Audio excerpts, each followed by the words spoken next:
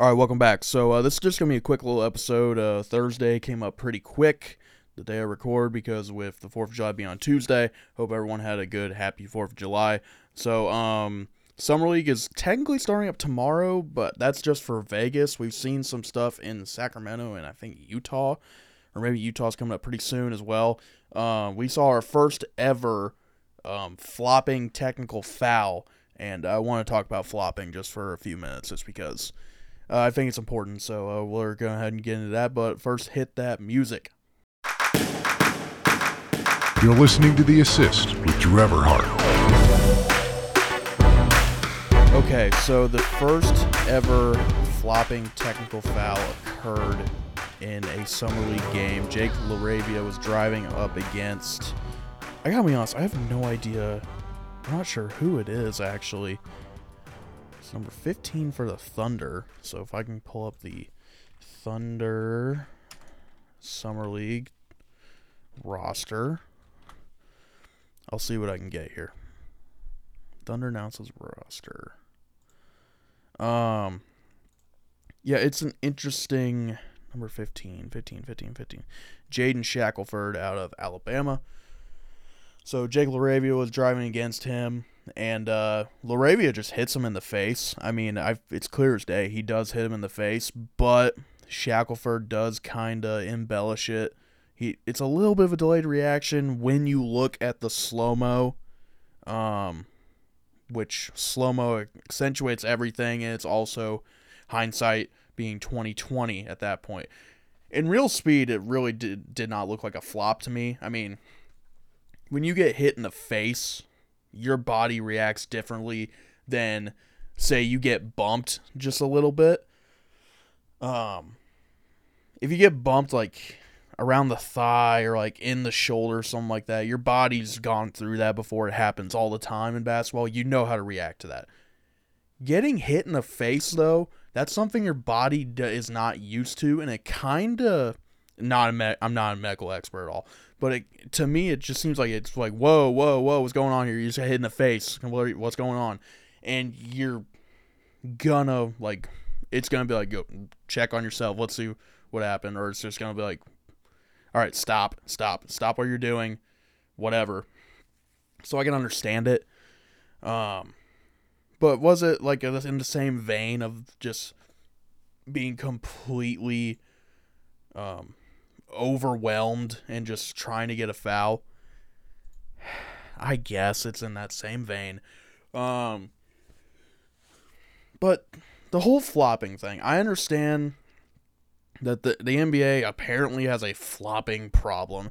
If you look up basketball flop on YouTube, it's all like NBA flopper foul moments, flops that get increasingly more dramatic. Most infamous floppers, top moments caught on camera, which is weird because they're all on camera. It's a video. NBA Oscar-worthy flop moments. NBA worst flops ever. Just stuff to where, I don't know. I don't know if people really take it over the top with saying, oh my god, the NBA has a flopping problem. But I see where they're coming from. It's like Shaq and the Fool, those flops, like the Marcus Smart Dolphin flop. That's a bad one. We've seen some really bad ones before. But to me, it was never hurting the game. It would just be something you could laugh at. It's nothing that I never really saw happen, at least a lot in the playoffs or anything like that. It's just something that was happening to try and get a foul, not trying to like get a guy ejected or anything like that, although some people try to do that. But to me, it was harmless. It was like, okay, fine, they're going to keep doing that. Then there used to be $5,000 fines, and now the league has starting to test in-game flopping penalties for the Summer League. I got this, I've heard of this happening, but I got this from Bleacher Report. From the NBA Communications Twitter first, it says the proposed in-game penalty will be in effect on a provisional basis for all 2023 NBA Summer Leagues. If a flopping penalty is assessed by game officials, the opposing team will be awarded one free throw in possession of the ball. A player who commits a flop will be assessed a non-unsportsmanlike technical foul, which does not count as a personal foul or lead to ejection, so it really just gives the other team free throws on the ball. Officials will not be required to stop live play to call a flopping violation. They can wait until the next neutral opportunity to stop play. And we saw it in the first one with the LaRavia drive. He drives, there's a flop, he puts in a floater, he makes it, team is taking it, Thunder taking it out of bounds, and then they call the technical foul. So from this Bleacher Report article, let's see, this is by Jack Murray from the 4th of July. Board of Governors is set to vote on the rule on July 11th, so implementing it in a provisional basis during these exhibition games is a good opportunity to see how it plays out. The main thing this is not the first step the league has taken to address embellishment issues. The league created an anti-flopping rule in 2012 that sent a warning to a player who commits a flop, and any further infractions would result in fines that increase in value with every additional flop. Key difference with this adjustment is the in-game penalty, which means those infractions can negatively impact a team's chance to win. And then I have this interesting thing here. The league defined a flop as an attempt, quote, an attempt to either fool referees into calling undeserved fouls or fool fans into thinking the referees missed a foul call by exaggerating the effect of contact with an opposing player, end quote, before the original rules put in place in 2012. I get the second half of this. I don't think people should be trying to do it by exaggerating it at all, especially to make referees get a bad enough rap, to make fans think that they missed a big call in a regular season game against, I don't know, the Kings. Not really a big game at all. It's really tough on refs. I understand that. So, the reason I want to talk about this is because really the first half of the sentence, and also the fact that flopping is part of the game. No matter what people think, it's pretty integral to the game, honestly. So in this first half of this quote, an attempt to either fool referees into calling undeserved fouls. I don't know if, definitely not having them call undeserved fouls is part of the game, but every time you see a charge, that's a flop. Like, that's not to shadow over everything, but 99% of the time, if you see a charge call, the player who had the charge against them is flopping. Even at full speed, most of the time a player runs into you, yeah, you can stumble a little bit. Coaches immediately tell you, hey, just put your butt on the ground and just fall. Just fall. Don't do anything too exaggerated. I understand the exaggeration of it is the point that we're trying to get rid of. But when you take a charge, you're flopping. In a, I guess, nice way of putting it, it's that I think it's like more player safety, maybe. Even though, you fall down, someone can trip over you, but whatever. It's flopping. It just is. There's just no other way around it. It is flopping. And then other stuff with the game is integral of flopping, and especially times when not to flop. Never flop when driving to the basket because the ref knows that you're trying to get one over him. That's important.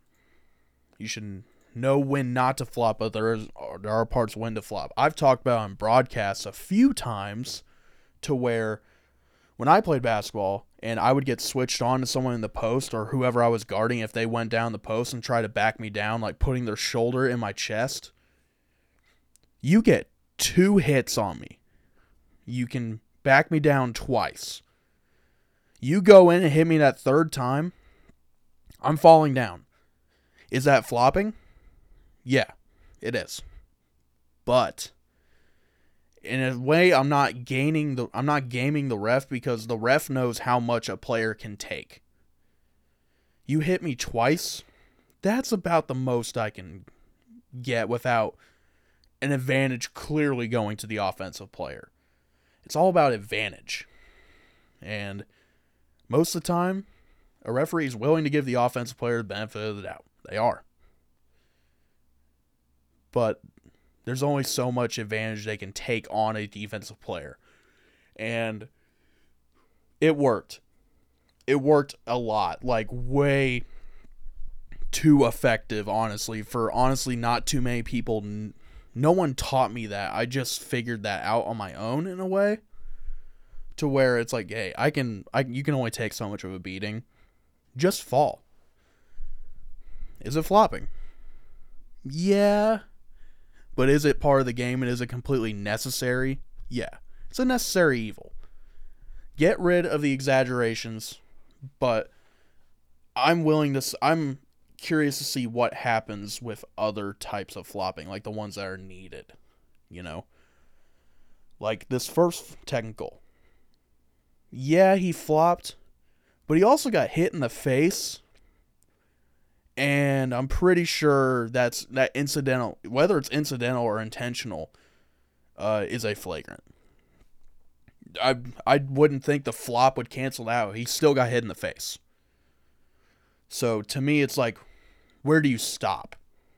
Do you stop at charges? Because people can exaggerate that a little too much as well. People say Kyle Lowry makes a career out of it, but he just knows how to do it. We've seen him try to take crazy offensive fouls himself, but he just knows how to do it. So where do you stop? He got hit in the face, but from what the clip that circulated, the ball just went the other way. No other thought to it. If I would think about it, it'd probably be a double tech. You could do it this way. Since the flopping foul, it doesn't count as a personal foul. But if you were to hit the guy in the face, it would be a personal foul. I would do a double foul. How about that? Not a double technical, just do a double foul. I don't know. That just seems to me like that would make sense. Because, yes, he flopped. But it's the contact beforehand that really makes or breaks a foul. Also, it's in full speed. All these flopping stuff that I see on YouTube, we're like, oh my god, this is the most egregious thing I've ever seen. It's always in slow-mo, to where you go, oh, okay, I see. That's a flop. I don't like that. You didn't see it in full speed. The ones that you see in full speed are the most ridiculous. They just are. But I was watching one right before I hit record, and the first few, I'm like, alright, let me go back and look at real time, see if I can find it, because I saw it in slow-mo. Let's see if I can find it in real time. I can't find it. It's always in slow-mo. And at one point, there's a clip where I saw Jeff Van Gundy was complaining about flopping in the playoffs this past year. And Mike Breen says that Coach Darvin Ham says that Lakers don't teach flopping. And I saw the interview, and you can look it up. If you look up Darvin Ham, we don't teach flopping, it pops right up. Dennis Schroeder drives in, throws the ball up after he's kind of fouled. But again, so the thing where if you flop and really try to sell that you got hit on when you're shooting a layup, they're not going to call it because they know you're trying to get on them. The refs, at least. So, Coach Ham says that we don't teach flopping.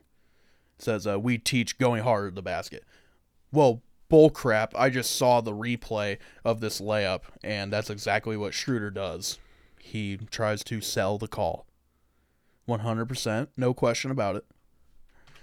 Also, you don't teach flopping. You're not coaching right. Again, it goes back to charges. That's flopping. It just is. So, you don't teach charges. Maybe you don't teach the wrong charges, but you don't teach flopping. Maybe you don't teach the wrong kinds of flopping. Something tells me he teaches flopping regardless. Hey, let's get it on him. Let's put one over on the opponent and the referee. That's just me, because I don't know, it just seems like that's what a coach would do in that scenario, especially in the playoffs. If it's a problem, try to be better at it than others so it's not as big of a problem for you. But either way, you don't teach flopping, bull crap. You teach charges. So, that will be it for this week. Went a little longer than I expected. I thought it was going to be like 10 minutes. But, yeah, that's my rant on flopping. Can't wait to watch a Summer League. The first couple games I haven't been able to watch just because 4th of July, you're pretty busy like all the time. So, wasn't able to see that. But excited to sit down and watch. So, Summer League in Vegas and Orlando. I think they're in Orlando this year. I know that Vegas is like the place now. But still excited for it either way. So, yeah. Be sure to follow me on Twitter at DOverard00. And I'll talk to you next week. Peace.